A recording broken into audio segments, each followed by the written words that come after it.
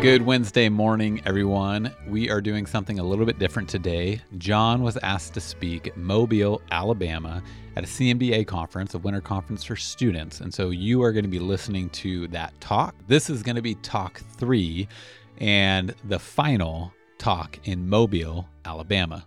Those of you at the back, it might be nice if you came to the front. It would be a bit more intimate, and it might write a bit more firmly on your heart some of the things that you need to take home with you. But you can sit where you like. I want to begin by doing something that I do every day that I learned from CMDA, the great French writer, about the Lord's Prayer. She was Jewish and a very quirky lady, brilliant in many, many ways. And she became a Christian. And she discovered the Lord's Prayer, which we take so for granted. But she said there's nothing in Judaism like this. She couldn't stop saying it for a week. And she suggests that you start your day by, when you wake up, before you move, say the Lord's Prayer twice. Let's do it first together. Just recite it. Bow your heads, and we all know it. Just say it together. Our Father, who art in heaven, hallowed be thy name. Thy kingdom come, thy will be done, on earth as it is in heaven. Give us this day our daily bread, and forgive us our trespasses, as we forgive those who trespass against us. And lead us not into temptation, but deliver us from evil. For thine is the kingdom, the power and the glory, forever and ever. Amen. Now, when you've done that, he suggests you say it again quietly to yourself, and you ask the Lord to stop you somewhere. Some bit of the Lord's Prayer that can strike you in a different way for that particular day. You may not know why at the time. And what you don't go on then, you stop there. You could start with the very first word, couldn't you, and stop. If we wrote the Lord's Prayer, would the first word be our? It wouldn't, would it? It would almost certainly be mine. But Jesus said no. It's our. That can put you in a difficult position for the whole of the rest of the day, because your relationship to your brother and sister and to your unbelieving colleagues is now different. Or should be. And Jesus actually says, when you pray, say, our Father. He doesn't say if you feel like it, which is an interesting thought, isn't it? It's not just a model prayer. He says, say this every time. He also will come back to this a little later, because what I want to do this morning in a very short time is take a few of the spiritual disciplines that have been helpful to me, especially in relation to medicine, spiritual and intellectual, and hope that some of them will find a resting place with you. I can think of one girl who came to Augustine, who was struggling in all sorts of ways. She said the most important thing I learnt in those 8 months is how to say the Lord's Prayer. But that will change the rest of her life, because she had hang-ups that cannot survive the constant reminder of what the Lord says about us. So now we'll take just a few moments, while I do it too. So go through and ask the Lord to stop you, and then meditate for a minute or two on wherever he stops you. So John actually took a few minutes here and stood in silence as they were meditating, but I've gone ahead and cut that out. But if you'd like to pause, you can pause that here and do that yourself. Otherwise, we're going to jump right back into his talk. Well, that was very brief on my part. It can easily take a quarter of an hour, and your day will be different. The last time it happened to me was, I've been going around for 80 years. I never noticed this. Most of our prayer meetings in church, aren't they? They're what I call supermarket prayers. Lord, give me this, this, and this, and what's on special this week. That's not prayer. You can't pray the Lord's Prayer and then go to supermarket prayer. And it's very interesting, the juxtaposition of things. And the one that hadn't hit me until relatively recently is when you get to that point, he says, give us this day our daily bread and forgive us our trespasses. That for God, yeah, he knows we need to eat today, especially in some parts of the world more than America. You need not to eat in America quite frequently, but and you could change the Lord's Prayer. I don't think he'd mind that at all. He'd say, give us this day the ability to fast. That would be a good thing for Americans to do.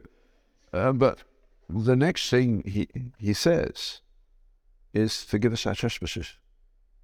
He's talking about what really matters in life. And if you went to think in the physical sense, you can't live without food indefinitely. I mean, most Americans could live for 6 months without food. I once starved a Brit who should have been an American for a whole year. He had no food. He was perfectly all right.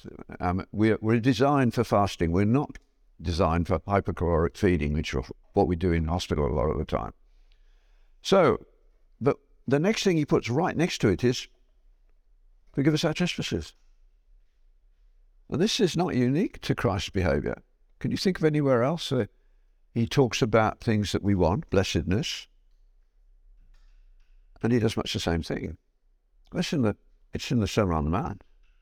The first beatitude, blessed are the poor in spirit, those who see the truth about themselves, they already have the kingdom. In other words, make us truth-seeking missiles, if you like. But the next thing is, blessed are those that mourn. Do you really think that's true? No, it's an aphorism. It's got to be unpacked. What Jesus is saying, I think, is something like this. When you see the truth about yourself, it's always bad news, except that you are redeemed. But you, as the individual that the modern world says can do anything, which is a lie, you only become what you should be when you return to the relationship with God that you are designed for. And truth is the starting point, but it's not enough. I was talking just before this started about the verse where this is worked out in a very practical setting, but what did he say? I think he said something like this: it is not enough just to face the truth about yourself. Now you must repent. You've got to see that truth. And you've got to say, I'm sorry, in a very, very deep way. And what happens then? You're comforted. And that word needs unpacking too. So, repentance, can you do it at will? You can't, can you? You can say sorry. Is that repentance? Maybe. Mostly not. Men and women are different on this too. Men say sorry and don't mean it. Women refuse to say it at all. In our household, the nearest Sally gets to saying sorry when she really should is I get a new shirt that I don't need. It's an interesting phenomenon. We're different at that level. But repentance is a gift. And you'll find it in the RSV translation of the gospel coming to the Gentiles, where Peter had to go to a Gentile for the first time in his life. He'd never eaten in a Gentile home. He'd probably never been in a Gentile home. And he gets inside and they then have the temerity to get saved and the Holy Spirit fall on them. I do not think he was happy about it. I mean, in some sense he must have been, but in another sense he was saying, what on earth am I going to say to the guys in Jerusalem? They were not ready for it. This was the beginning of the gospel going to the Gentiles. And Luke, wonderful writer, Luke, and the RSV, because they care about things you get the words right. They don't think they know the answer. There are two sorts of translators, in principle. Those who are concerned that the words are properly translated, and those who think they know what the text means and they translate it to get their meaning. Very different Bibles. But in the RSV, which I think is the best for this one, Luke says this, and I can see these old Jews sitting around, and they look at one another and say, then to the Gentiles also, God has given the gift of repentance. The gift. We can't do it. We have to ask for it. I mean, there's all these things available, but not quite in the simplistic fashion that we like to think. Jesus says, why don't you ask, seek, and knock? But you need that prolonged process of getting to answers, because otherwise you won't take them as seriously. You won't get inside them in the way you should. Lewis says the same thing. There's lots of talks of mine out there where I've misquoted this. I haven't, but I have, if you see, you'll see what I mean in a moment. The bit that I want to talk to you about, I used to say, is at the end of the first chapter. But I have in my possession the original booklets, the 4 booklets that were published by BBC, because C.S. Lewis gave Mere Christianity during the war as a talk on the 3rd program in short bits, chapter length bits. Can you imagine a Western country that would sit down and listen to a chapter of C.S. Lewis being read on the radio? And it had a huge following. 4 broadcast talks. They're probably quite valuable now by C.S. Lewis collectors. Many of them don't even know where Mere Christianity came from. So in the 4 broadcast talks, for me, it's the end of the first chapter. But in actual fact, it's further on. But you can find it for yourself about the 3rd chapter. But he says this: repentance is not something God demands of us that he could forego if he wishes. Repentance is simply a description of what coming to God is like. Got it? Repentance is a description of what coming to God is like. Just think of the people in the Bible who had a close encounter with God. Did they jump up and down and start singing happy clappy songs? Is that what happens? No. What happens? You fall flat on your face. Even the great Apostle John on the Isle of Patmos, when Christ turned up, he was flat on his face. Isaiah have to be lifted up. That's what happens. That's the gift of repentance. When it's really important, it will be accompanied by tears. There's that verse in the Psalm 119, my eyes weep floods of tears because people will not follow your word. Have you ever wept for your society? I haven't. I've come close on occasion, but never really done it because it's a gift and I haven't received that yet. Done it at an individual level. The only thing that brings me to tears, I nearly did it yesterday morning, is grace. When grace erupts into a situation, that just blows me away every time. The real thing. It is extraordinary, undeniable, permanent, and that person's world has changed. Yes, you can have people who can work up an audience and have them in tears. I can even do that on occasions, but that's not what it's about. This is something that happens to you. And then you get comforted. And even that word needs some real thought. I'm going to destroy what you mean by comfort now, but replace it with something much more demanding and much more worth going after. The best picture of it that I know is on the Bayeux Tapestry. And there's a little bit of it that has underneath Bishop Otto comforting the troops. It's all about warfare. And Bishop Otto has got in his hand a staff with a chain and a spike ball on the end. Got the picture? And he's lifting it up, and he's behind the troops, comforting them. That's the Holy Spirit, the Comforter, driving you into battle. That's real comfort. When you repent, you're now going to be driven into battle. Now, depending on your heart, it will come in different ways. I have an illustration of that in my own life, which is what we're told to do. Go tell what the Lord has done for you. It brought to mind this morning, so I was talking to these 3 young ladies earlier. When I got bullied out of my ivory tower, I mean, if you're made to be a professor, it is a lovely life. When you don't need notes for lectures, then you know you're a professor. When people have to stop you talking, that's the way it goes. Lovely. One of my best friends a little while ago was introducing an elderly scholar at the university. He needed help to get up to the lecture, and he was doddery. And as he went up the steps, he turned to Graham and said, "What am I talking about?" And he gave it, "Oh, yes," he said, and away he went. An hour, not a note, perfect. It's like you see a sportsman, he doesn't have to think about how he does what he does he? He just loves doing it. You see people striking a ball coming at them at over 100 miles an hour, hitting it 400 meters,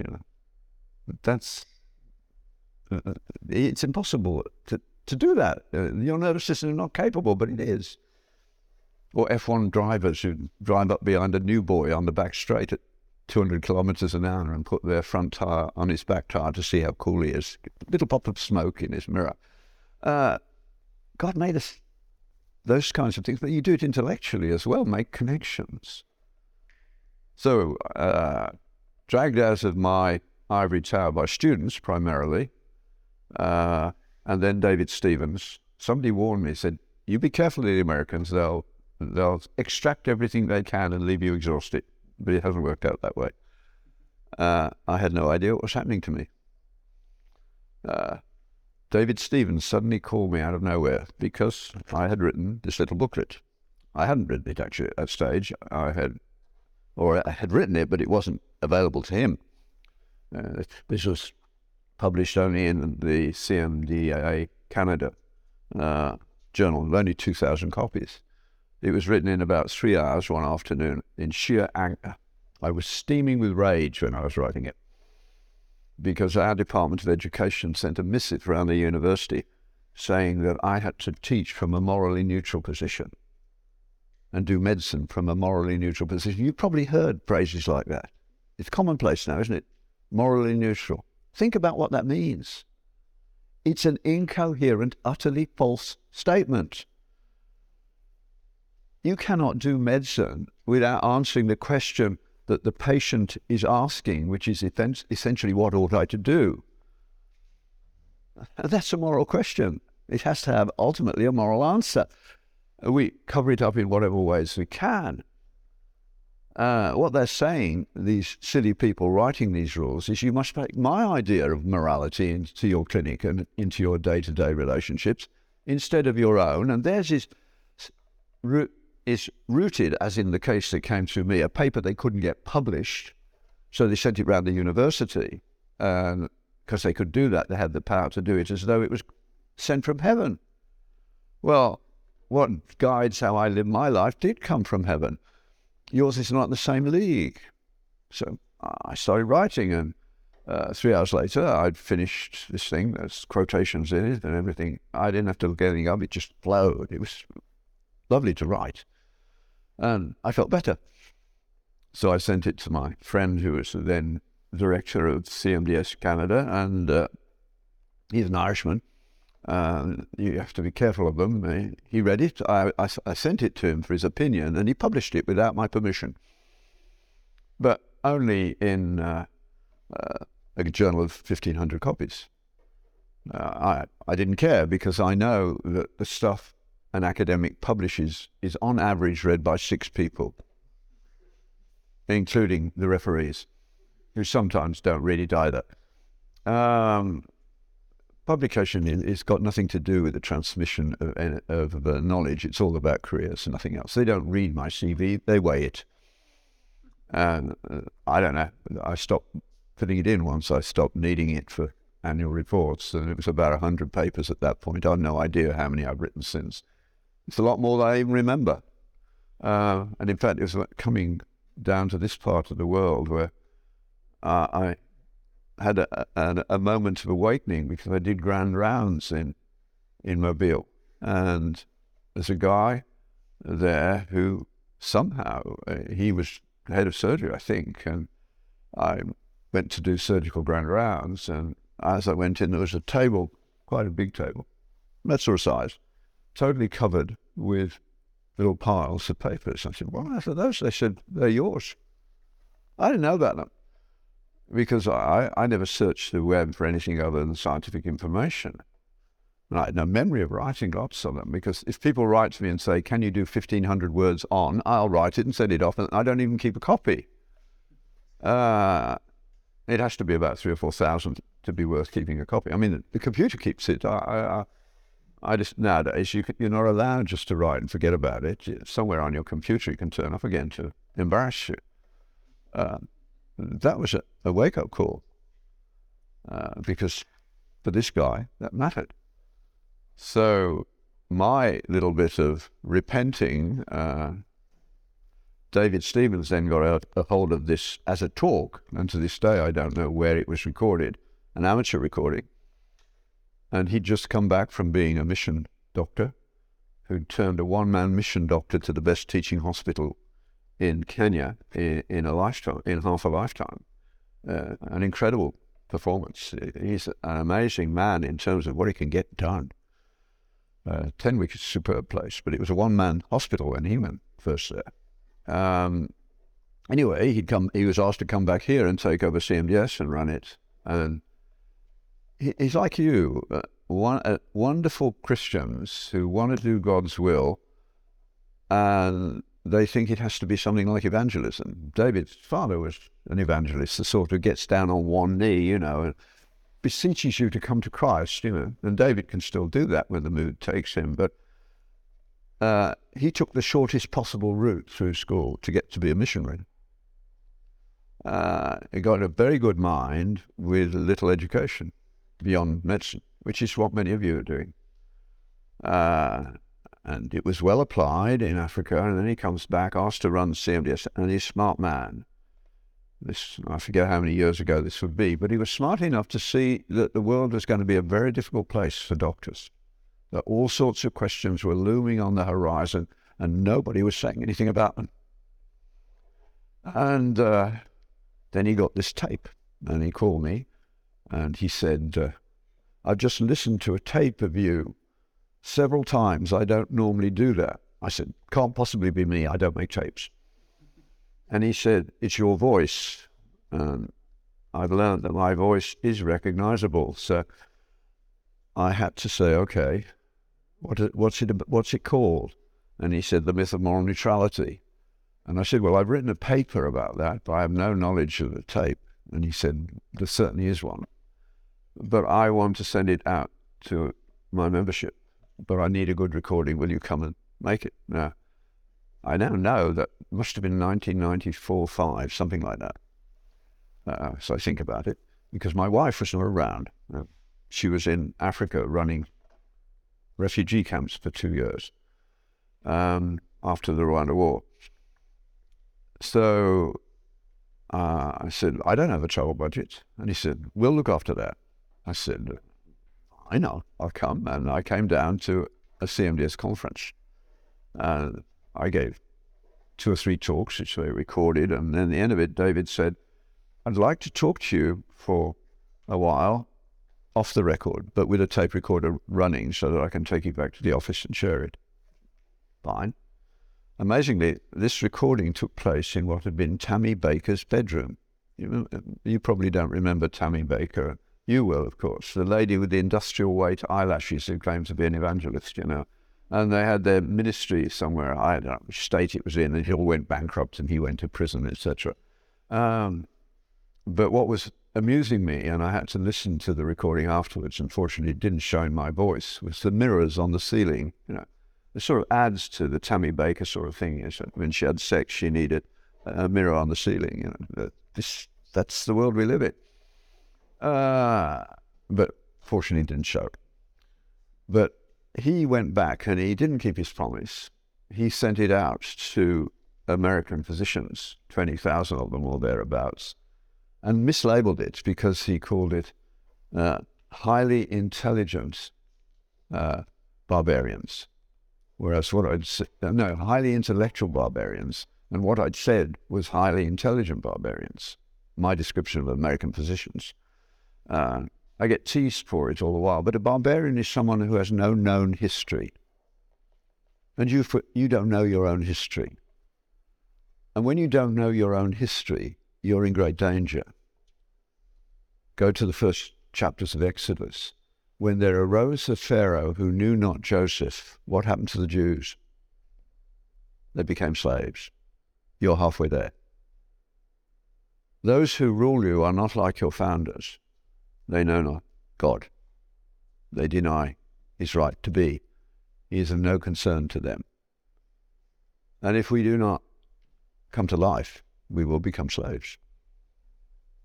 I mean, when Johnson said to black families in America, if you have a baby and there's no man in the family, you can have a pension. But if you're married, you can't have a pension. See what he was doing? Consciously looking for a political way to have a section of the vote that was dependent on the government. Did it work? Oh yes. And what did it do? It turned decent, good people into victims. At the beginning of the 20th century, Tom Sowell points out, the best black scholar in North America in my view, that the illegitimacy rate in black and white families was identical. It is not true that slavery destroyed the black family. Johnson destroyed the black family and what went along with it. Gertrude Himmelfarb, marvelous scholar in the demoralization of Americans, spreads it out in the same way. She was a scholar of Victorian literature, and she started looking at English history. We have a milder version of what's happened to you. And she was astonished to find at the height of the Industrial Revolution, illegitimacy was still in single percentage digits, just as in America. Not anymore. We've lost our way. The family is fundamental. You cannot read the Bible without seeing that. And that there are not multiple forms of it. As Christians, we're not allowed to say there is. God is very clear, that's not the case.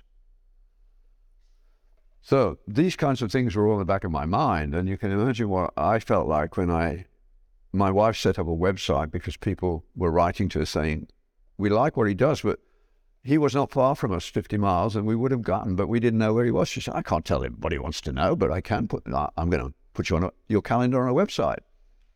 And you guys all sit in lectures, half listening, recording, and browsing the internet. And I guess I come somewhere along that list because shortly after my website was started, I was going to Ann Arbor, and Wayne State students called and said, we see you're going to Ann Arbor. You have to come through Windsor or Detroit. Would you speak to us first? And I said, sure, what do you want me to do? And they said, it will be January the 23rd, the anniversary of Roe v. Wade. We want you to talk about abortion in the medical school in the middle of the day. What would you say to that? This was where repentance was required on my part, and the next bit was coming pretty fast as far as I could see, because I knew this was coming because over the last few months before that, from one afternoon when God was at work on me, and he was taking away the sheer pleasure I had in going to the lab. And that particular afternoon, I said, I just want to be in the lab. And I got a good postdoc. I said, I'm going in from after, shutting the door, taking the telephone off the hook. And if anybody comes for me, I'm not having visitors this afternoon. And I sat down at my desk, and I was pro-choice. I'd been pro-choice for a long while over rubella babies. And I asked myself the question, can I defend my position intellectually? And at the end of the afternoon, I knew that not only could I not defend it, but I understood now how to make the argument. We make the argument exactly the wrong way. And I didn't see how anybody would defeat me. My next attempt to avoid the outcomes I didn't want was to call a good friend, Father Robert Spitzer, who's a Jesuit ex-president of Gonzaga, a little school that wins. He's one of the most brilliant men I've ever met. He taught quantum physics and theology. There's nobody I know in America who willingly take on Robert Spitzer. He's still functional, although blind, but you can find him on the web. But first time I heard him, I thought, who is this guy? He prays like a Pentecostal, except the vocabulary they wouldn't understand. But the passion they would. And so I called him and said, Robert, I need a critique. And he listened. And then he said, I think you've stumbled on the right way to do it. I said, that's the last thing I wanted you to say. I wanted a good Jesuit takedown. He said, well, the good Jesuit opinion is you've got to do this. And then Wayne State asked, if you're going to start it, you wouldn't go to a black college, would you? The black community has more abortion than anyone else, so they're going to be more angry than other people. But that's what God decided I was going to do. And I said, well, make sure that there's an escape hatch by the lectern, because I want to run away fast after the lecture. Have the car running and take me to Ann Arbor. I didn't need to bother. The lecture ended in dead silence. Nobody said a word for about 2 minutes. And then there were one or two very respectful questions, including one from a Japanese woman. And of course, the Japanese, you probably don't know this, the Eastern Bloc, the communists and the Japanese, have the highest abortion rates in the world for the same reason. The Japanese didn't allow the contraceptive pill in because they knew they had a population problem. The end result is that Japanese women have 9 abortions for every live birth. And the Communist Bloc was roughly the same, for the same reason. But her question was obviously coming from the heart, and there's no problem.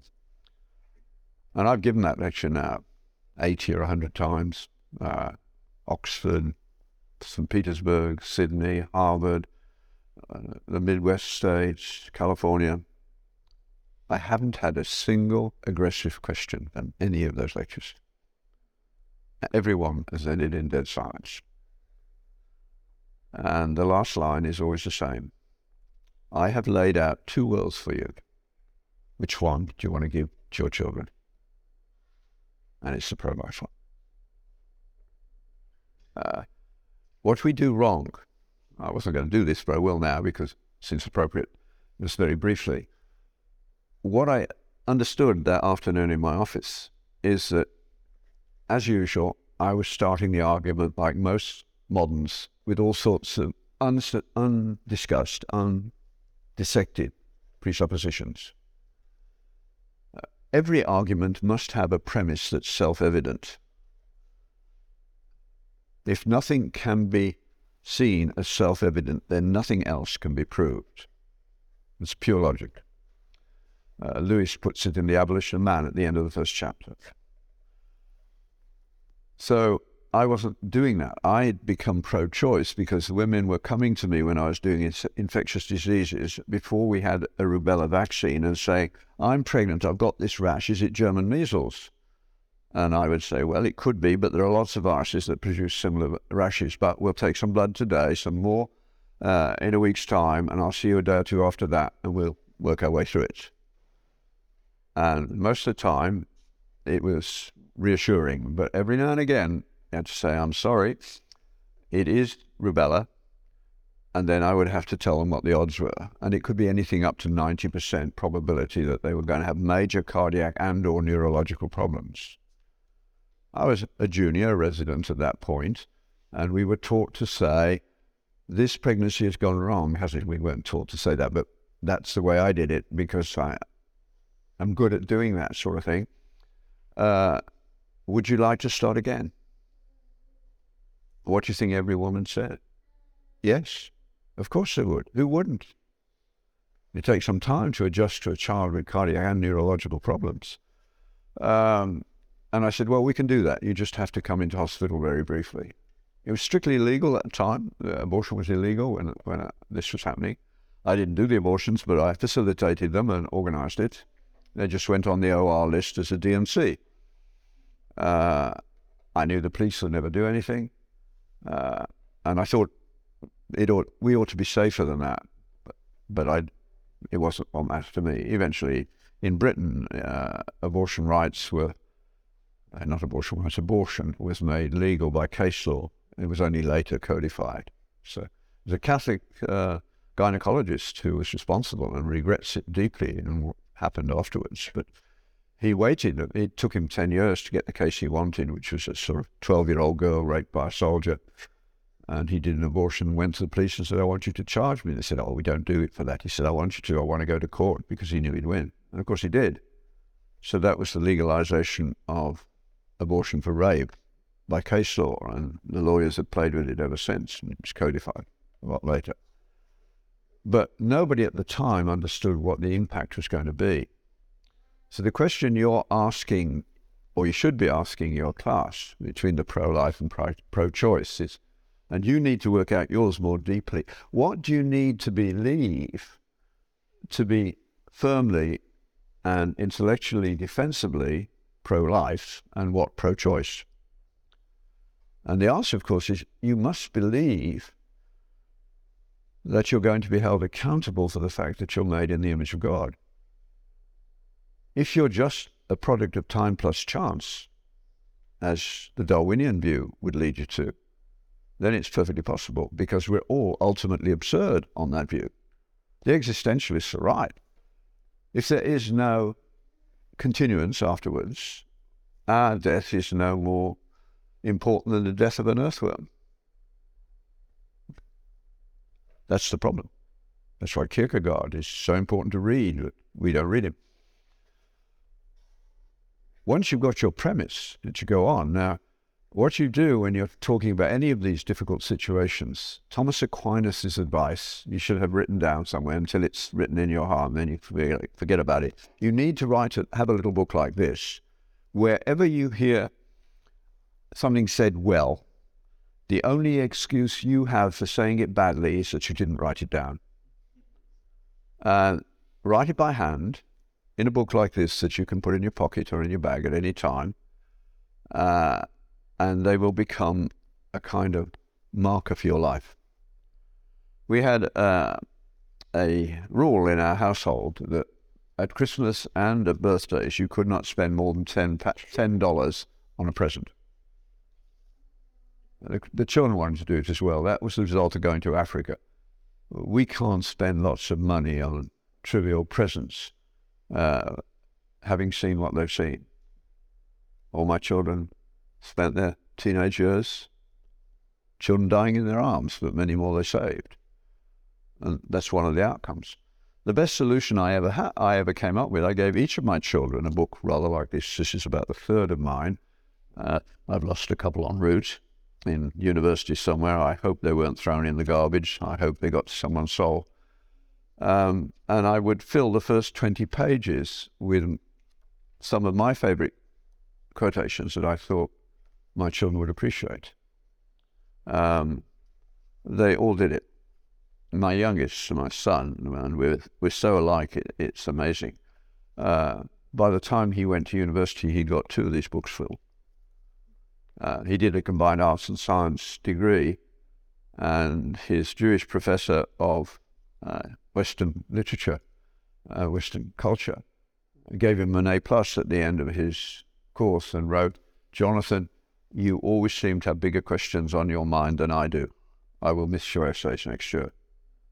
And he said, every topic she gave me, I already had 3 or 4 Christian scholars of the highest order who had worked out how you dealt with that question. It was like falling off a log to get an A at that level when everybody else is quoting last week's newspaper. You know, it's a different world. So I'll pass it around. You can have a look. So, but make sure it gets back to me. That's your job. Throw it around that way. That process, I had no idea what it was doing to me and how it was working. But once I hit Wayne State, it was all over. And I've been traveling ever since. God has plans for you that you couldn't possibly think of. I had no idea. And he spends as long as is necessary training people he wants before he sets them to work. Think of the Apostle Paul.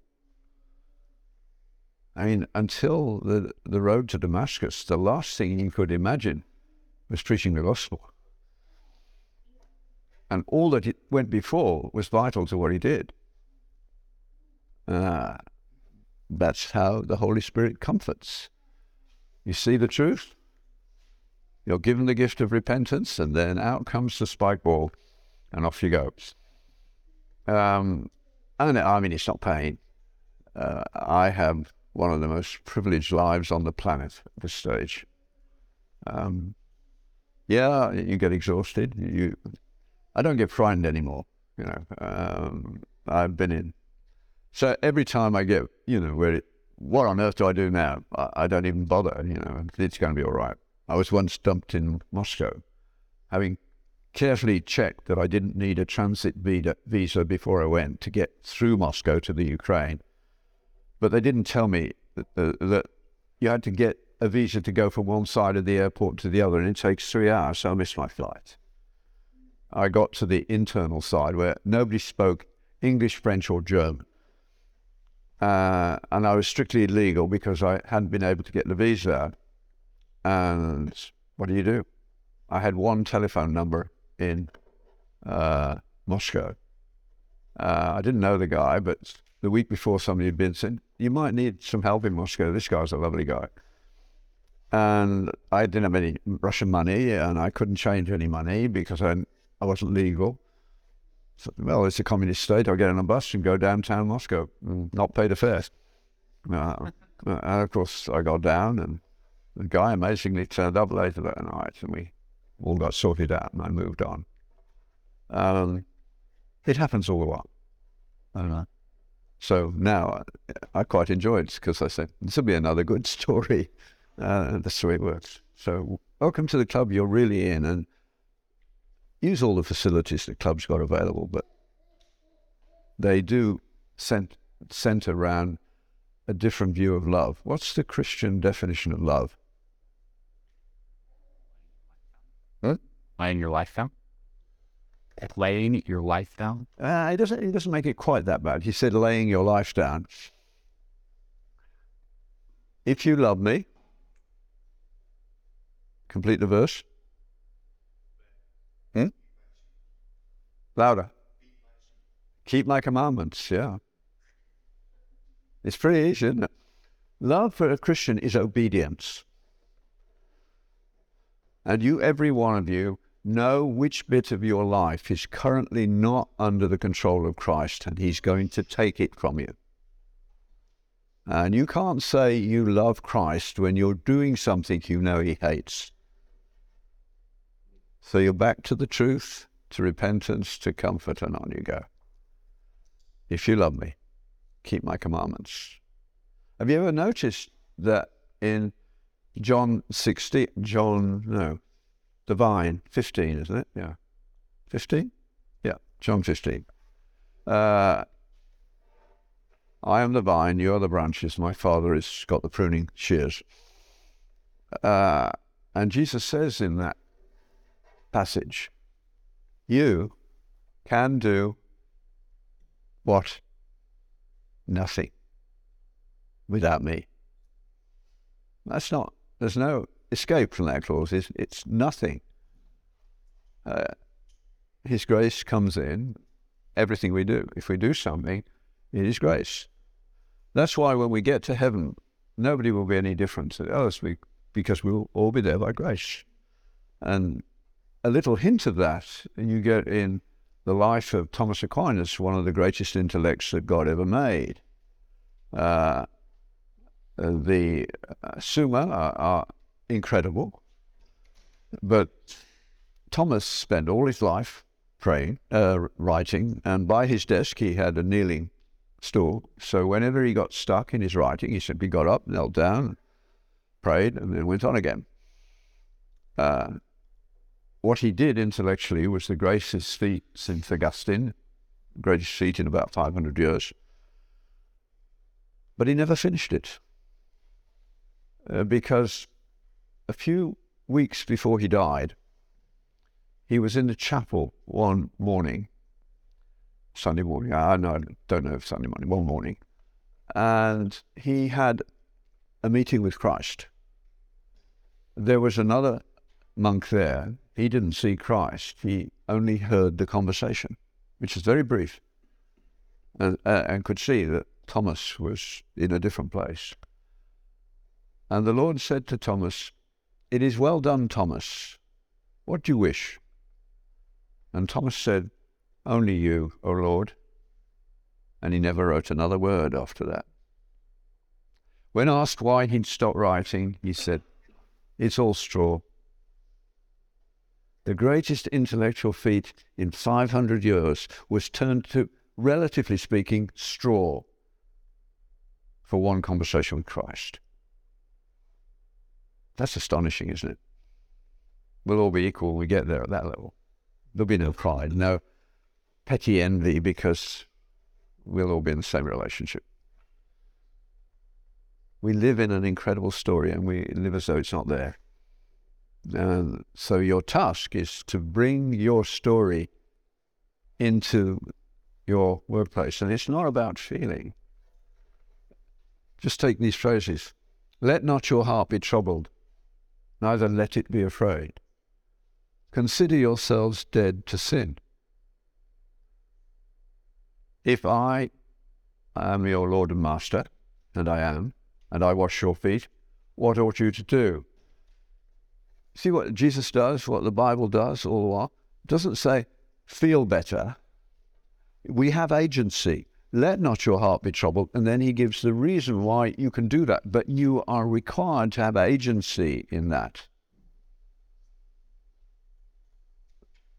Anxiety, which is plaguing our world at the moment, where do you find the solution to that in the Bible? What's the last chapter of Philippians? Paul is about to have his head chopped up, but he's not bothered by that. He's writing to the Philippians and telling a couple of women to stop arguing with one another and make peace. And then he says, make your requests known unto God, and he will keep your heart and mind in perfect peace. And then he goes on. He's way ahead of modern psychologists. He says, now turn your heart and mind to things that are worth thinking about, whatever is good and pure and honest and all the rest. And he says, I've done this, and I have learned in whatever state I am to be content. I'm content at the moment, and next week my head gets chopped off. He doesn't say that, but he knows that. And he's totally lonely. There's perhaps one person with him. It doesn't look like a successful end. But his relationship with Christ is such that that doesn't matter. He says, I've learned. We were talking earlier this morning before this started about translations and how to use them, the ones that are really good on words when you have that theological type problem. And then it's for different people, it's going to be different ones. But for instance, J.B. Phillips, who was the first person to begin translating the Bible for a youth group, just like Peterson had 50 years later, was doing the same sort of thing. And you see how our standards of grammar have dropped between the two. Amazingly, J.B. Phillips had a terrible depression at the end of his life, and he thought he'd done nothing for God. But letters to young churches, the gospel, all the things that he translated, they help. And one phrase from St. Paul, I'll never forget. I mean, I read it, and that's perfect. We are often knocked down, but never knocked out. That's a chapter from Corinthians, but it's one verse. But what a wonderful artistic insight as to how to express it. We're boxers, and we get knocked down often, but never knocked out. That's the Christian life. So, have multiple translations lying around, and you'll find the use for them. But remember which ones are which. I don't like many of the modern ones because translation by committees can be very, very bad. I call the NIV the nearly infallible wooden version. If there's something beautiful in the English language that was in the Bible, they will turn it to dull prose. My first test of whether a translation is worth my time is to go to Ecclesiastes. I looked and saw, behold, the race is not to the swift, nor yet the battle to the strong, but time and chance happen to every man. That's poetry. It flows, doesn't it?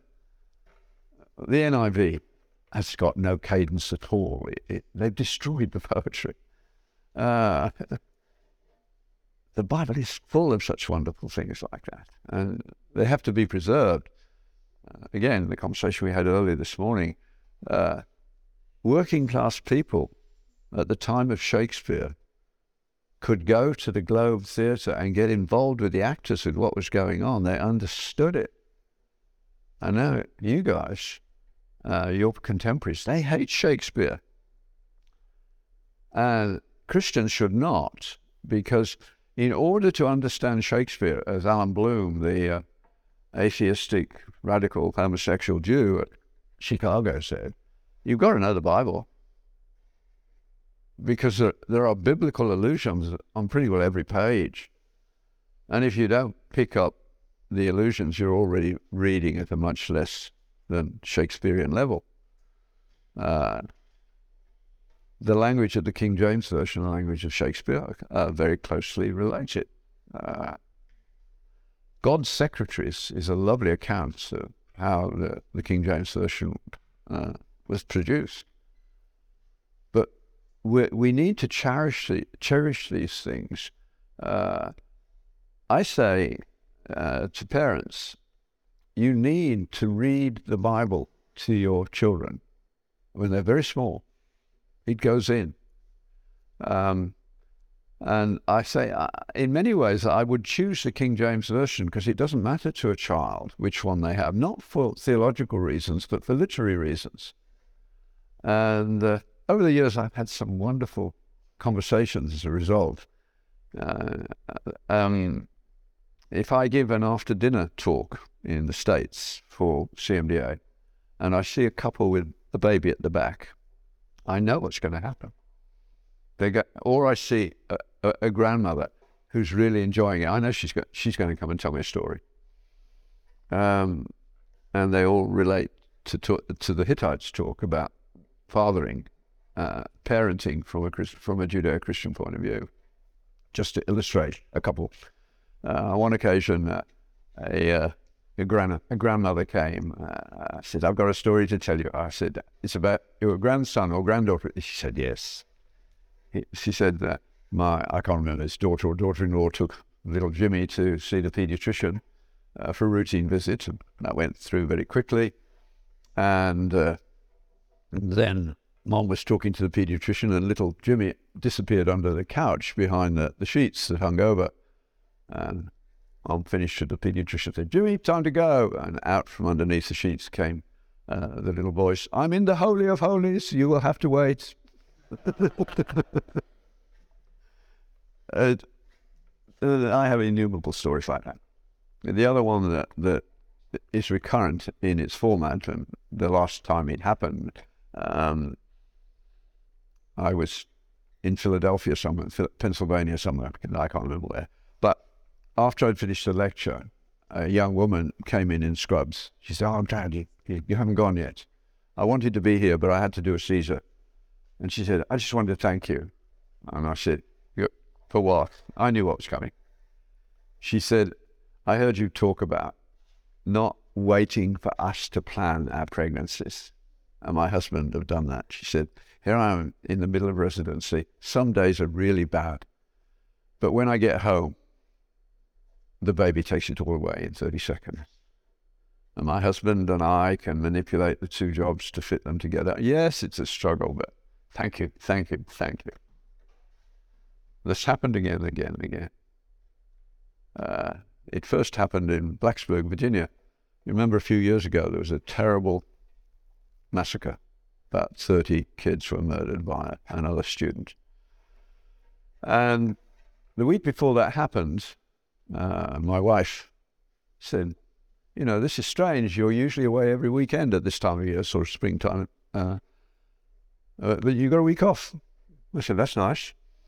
Then the massacre happened, and the next day a physician from Blacksburg called me and said, are you by any chance free?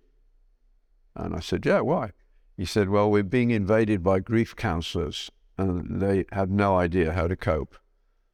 But you've been all over the world in all sorts of tragedies, and you do know how to talk about these things. Can you come? I said, I can. He said, get on the next plane. I'll buy the ticket. And so I went down, and I gave a talk, probably twice a day for about a week. I hope I was helpful, but the more interesting thing that happened was that a little while later, Ty Hopkins, it was the doctor, said, it's time you came to visit us again because I have a special Bible study group of students who want you to come. I said, why? He said, they want to tell you. I don't know what he was talking about. He said, it's on Thursday night, so please come to Thursday night. So I did. When I got to the Bible study, I've never been to a Bible study before, when there were nearly as many babies as there were students. And they held me philosophically responsible for all of them. Because I had taught them about the need as Christians to start families. And the education system has been made it so that you're almost sterile by the time you finish it. That's ridiculous. When God brings your spouse into your life, get married and start a family. Practice natural family planning. That allows you to say to God, prudentially, it doesn't look like it's time for us to have a baby. And if you use natural family planning properly, it's as good as the pill. But you are wide open to the Holy Spirit turning up and turning you on for one another, and you are not going to resist. Natural family planning parents know exactly when they conceived. They've not been having such a good time. They go away for a weekend at a hotel to sort of reignite the romanticism. And then she says, you know what date it is? He says, how could we do that? You said we couldn't afford a baby. You said you weren't ready. Well, maybe I am, maybe I could. You do, and that's it. You're on your way. But that's what our world is supposed to be like. I just watch the girls here. Those little, I'm so glad they brought their little daughters with them. They're innocent, aren't they? And again, there's a difference between women and men. I mean, I've many times put a baby into the arms of a female medical student. She said, I don't think I handle this. I'm having maternal urges. I've never heard a guy say I have paternal urges. That doesn't happen till they get their own. If you want to see a guy suddenly shaken by reality, just go and sit outside the delivery suite. That is a moment of change. And then she says she wants to do it again. It's like, but there you go. That's it. That's where it is. One of my best friends, he a philosopher, a Kantian at that point, and he came out of the delivery suite at about 1 o'clock in the morning. He didn't sleep that night because the whole affair got to him, and he walked the streets of Toronto asking himself the question, what am I going to teach this guy, this little boy? Certainly not Kant. That birth brought him back to his evangelical roots, which he'd left 20 years before. Suddenly realized, can't do this on my own. These are moments when the church grows without even knowing it. America's very good at this. If somebody has a baby, it's a good time to get them into church. When your neighbor has babies in America and in Canada, the women will cook meals and deliver them for a while. That kind of hospitality leads from one thing to another. And the more they make it hard for us to be explicit about our faith, the more apparent it will become. In so many simple ways. In the children's hospital where I work, a lovely hospital till the administrators got shot with wokeism and the like, early versions of. One of the moments that was recurrent when walking along the corridors we had a handicapped guy, both mentally and physically, but he had a job pushing the children to and from the OR. But if I met him in the corridor, he would greet me, rightly, because I was his brother in the faith, by my Christian name. And I would return it. And my colleagues, of course, they didn't know his name, and they didn't know how I knew his name. And eventually they'd ask, and who knows what that will do to them in the long term. The darker it gets, the brighter we shine. Now, how close to the end are we? We lost 5 minutes. I've got it out of hand. I've got to do one other thing. I want you to do what Bonhoeffer suggested. Are you going to do that? Are you going to put into your prayers, Lord, give me a passage for me, for my life, for the next little while? If you all do that, because if you pray it, he will answer it. It would be well worth my while coming, because it will change your lives. So I just want to give you a little introduction as to how it worked for me. As I say, you can get a 1 or a 2 CD version of this talk from CMDA if you want it. It's still growing, because for me it was the Sermon on the Mount. I think I told you about Agnostics Anonymous, right? The students wanting me to apologize. I did it. So as I walked away, I realized I did not know the Sermon on the Mount by heart. I could not give a lecture on it without notes, which I could do on obscure biochemistry. That's indefensible. The thing that's supposed to be most important in my life, I couldn't talk about, and things that really don't matter in the long run, except that few people need to know them, I could do. That's incoherent, utterly and completely incoherent, and there's a judgment day, and I'm glad it's changed for me on that issue at least now. So I did. I applied the talents God had given me to the scriptures in a way that I had never ever done before.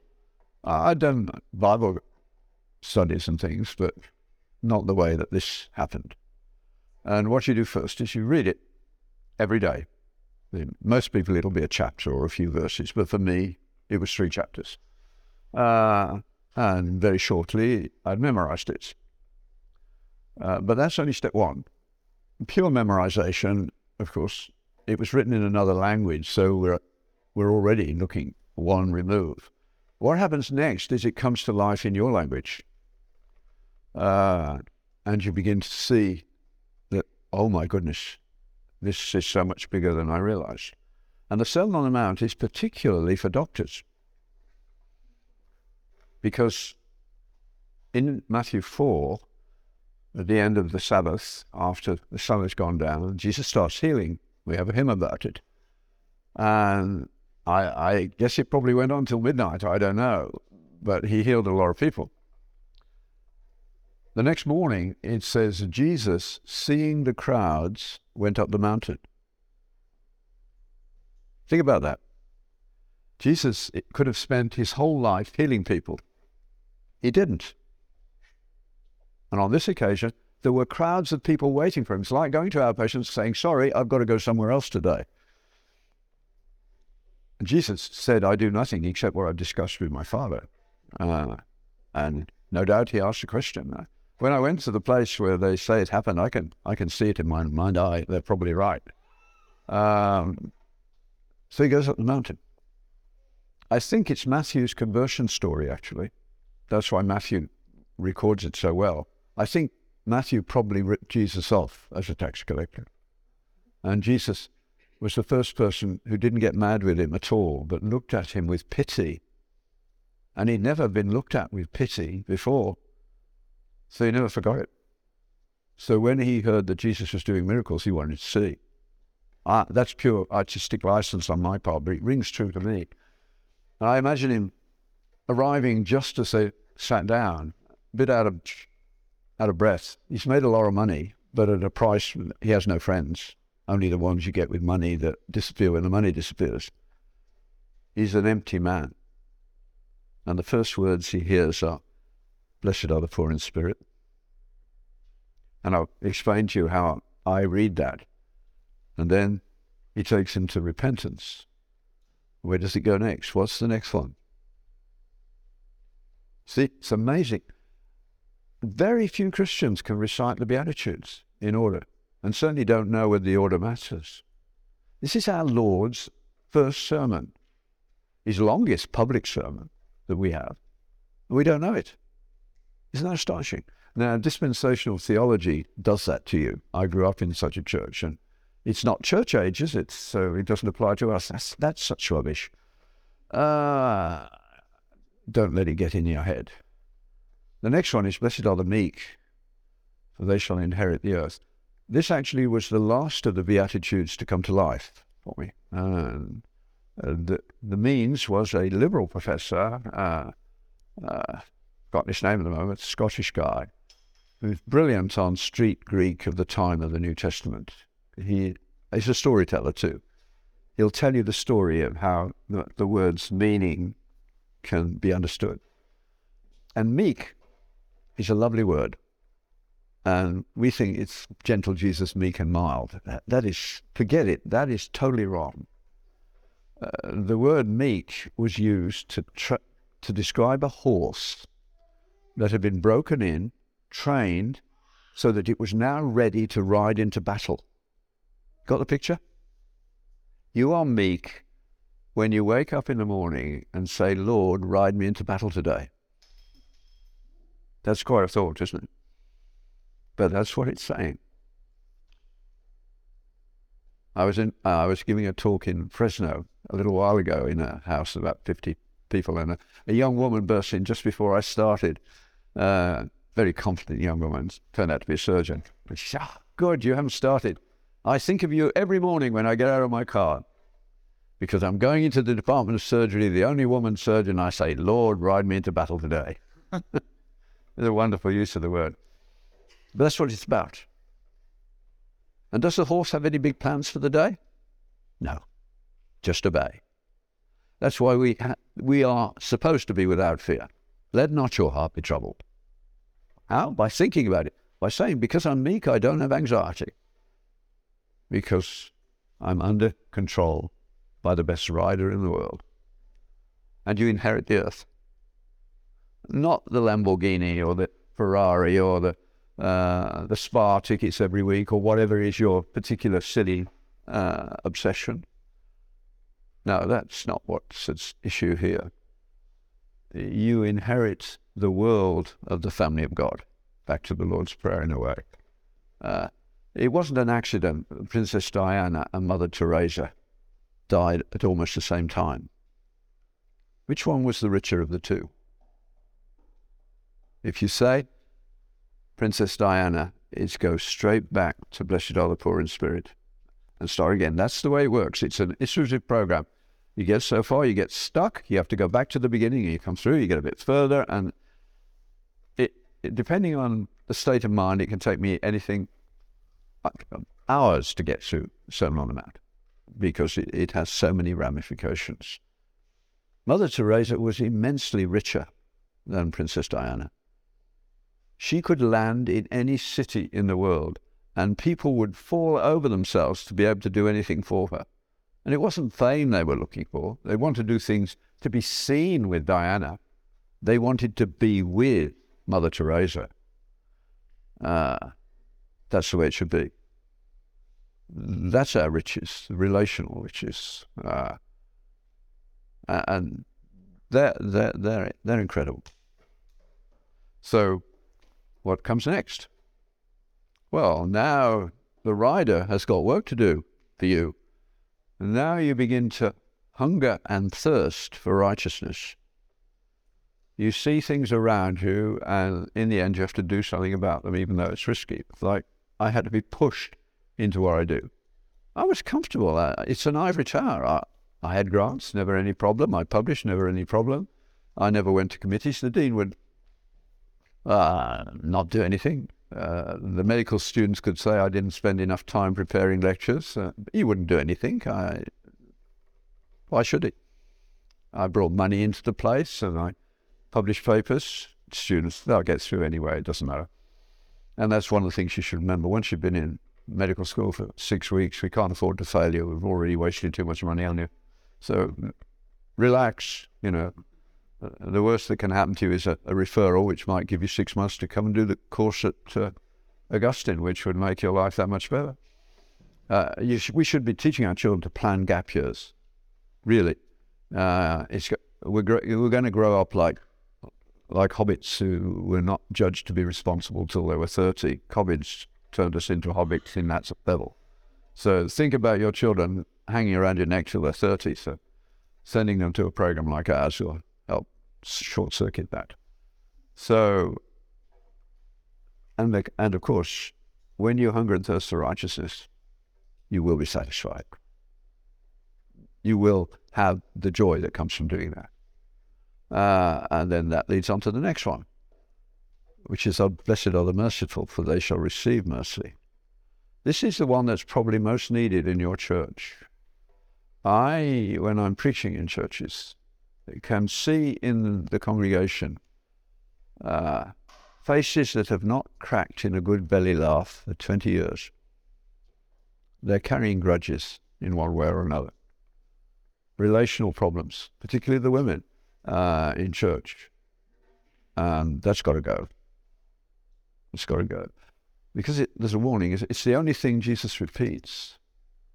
Have you ever noticed what comes after the Lord's Prayer? If you'd gone on to the next verse, what would it have been? Do any of you noticed?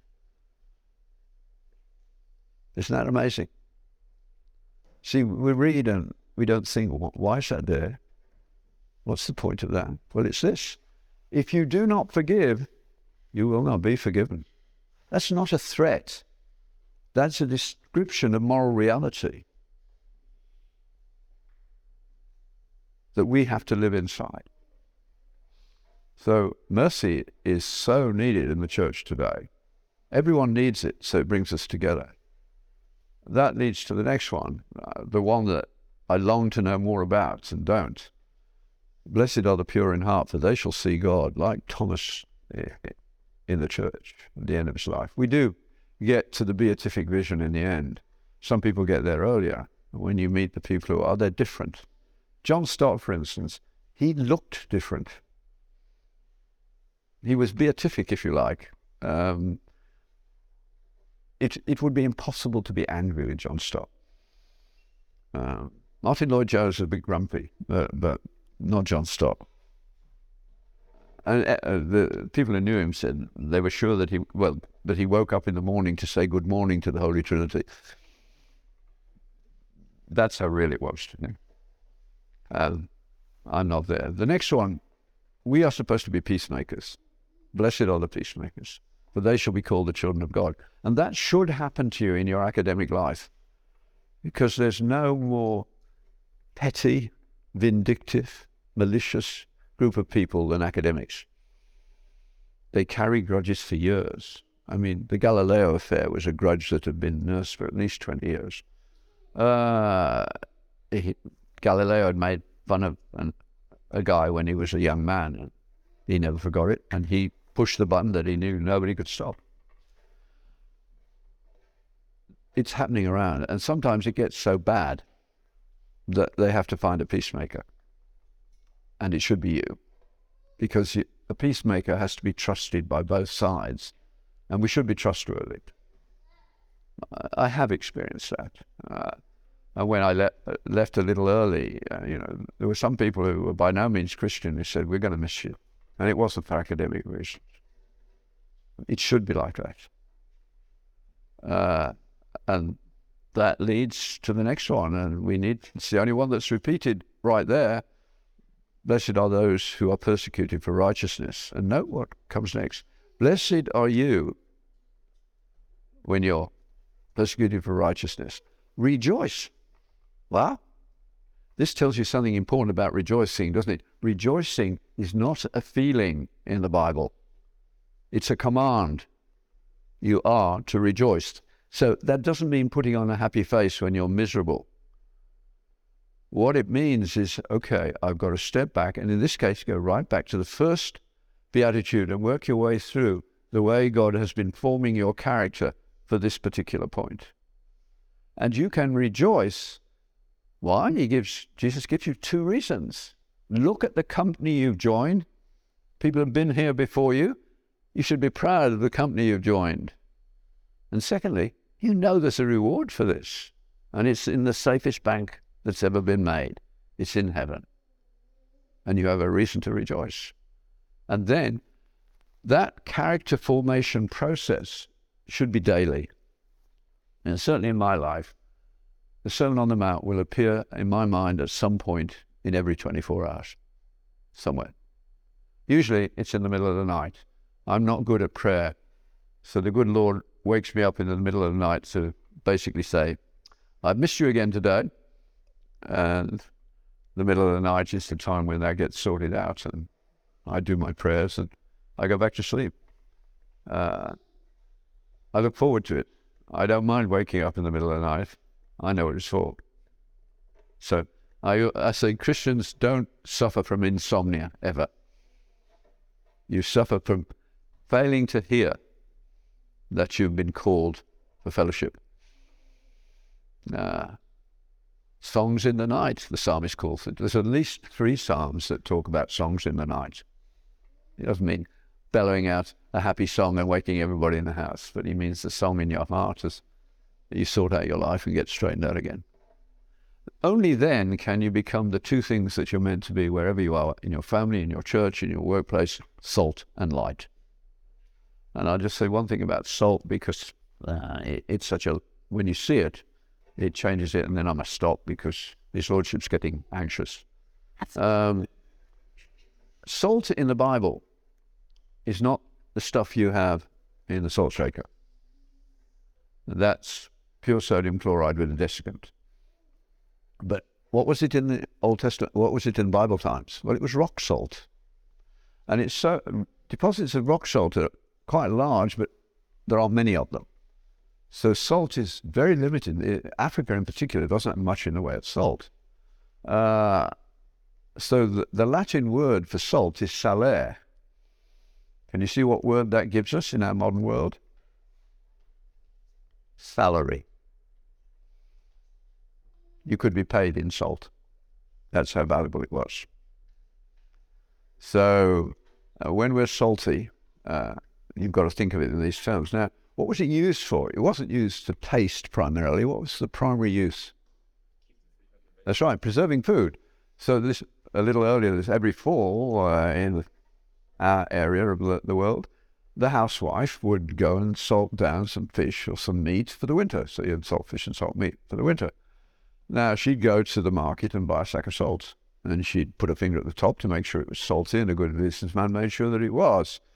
But they all knew the experience, so every now and again, they'd buy a sack of salt, which had been outside the shop when there'd been an unexpected downpour. So a couple of inches of water on the ground for a few minutes. But sodium chloride is highly water-soluble. So it's leached out of the bottom of the bag, but rock salt is mainly other things like aluminates and silicates and all sorts of things that are in there. And salt, which is a critical component for this purpose, is not the majority by any means. So here's the perfect analogy of how the medium is not the message. When it dried out, the sack looked perfectly normal, but it wasn't. And the housewife knew about this, but of course, you get tired of tasting salts. She'd put some fish, put some salt, say, okay, and she forgets. And then a few weeks later, the meat or fish starts to stink. Does she blame the meat and the fish? No, she blames the salt. See what that means about us? When we wake up and see horrible things happening in our community, whose fault is it, according to Jesus? Ours. Ours. When we are salty, the world is better. We destroy what is good and preserve what is evil. And then you become the light of the gospel. But the saltiness is the lead in to the gospel. Now, our esteemed leader back there has a surname, Baxter. Do you know the story of Baxter? You have a very famous name in Protestant literature. Okay. I always forget the Christian name, but he was born and lived about 50 miles from where I grew up. He wrote about what it means to be a pastor. He was a Puritan.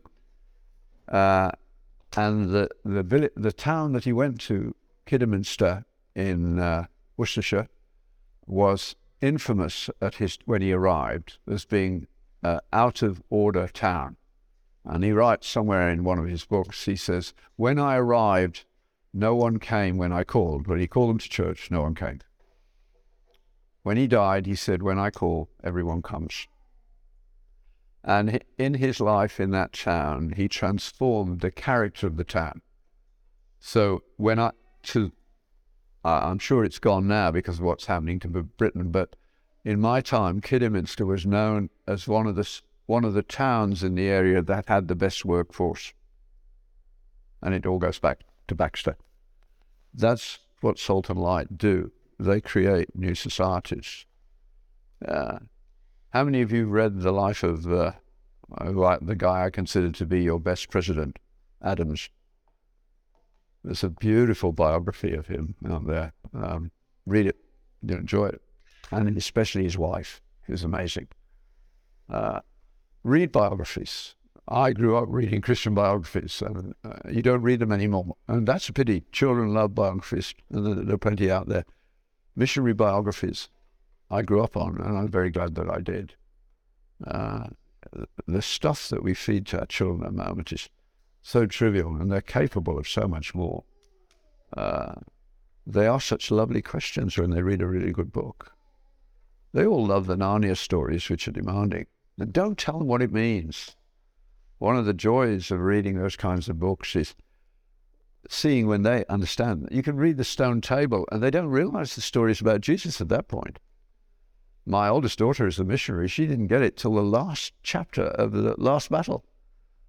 It's when she suddenly, the little girl, gone the name, she says, in our world too, all the world was once in a stable. It's Jesus. That's when she realized who Aslan was. And then those things, when you start your families, when you've got stories that you've all read to one another, you read them again when you get to be teenagers. It's very interesting. We read all the Narnia stories again when my children were in Africa. That was wonderful. And when you've got literature that everybody in the family has read, you have shorthands of all sorts. I mean, in our family, you only say, but he is good. When something's going bad, you just say, but he is good. That, of course, is Mrs. Beaver explaining that Aslan is not a tame lion, but he is good. And we need to rebuild our families on the basis of a common narrative. You cannot have a multicultural society. It's a contradiction in terms. Society can only be built on what you hold in common. You can't build it on difference. You're never going to have any fellowship between people who only have differences in common, if you see what I mean. It doesn't work that way. And we missed what we were talking about. The Muslims got it right. Do you think any Muslim would allow the Quran to be taken out of school in a Muslim country? Absolutely not. Neither would we until about the 1950s when you did it. Didn't do it in England at that stage. Because the story provides the foundation for the formation of character. What Jesus is doing in the Sermon on the Mount is giving you a way to develop a Christian character so that you can be useful. Try it just for a week to go through the Beatitudes, which you can learn fairly easily. Write them down first by hand. You will find that it begins to change the way you do things very quickly. That's the way it works. And I must stop. Let's pray. Father, we thank you for chances to come out of the world at large and think about how you want us to be your disciples in our place at this time. We pray that we may get to know you more, that we may begin to understand what you mean when you say that you will live with us. Comfort us in the biblical way, O Lord, and give us the dignity of causality which you intend us to have, for Christ's sake.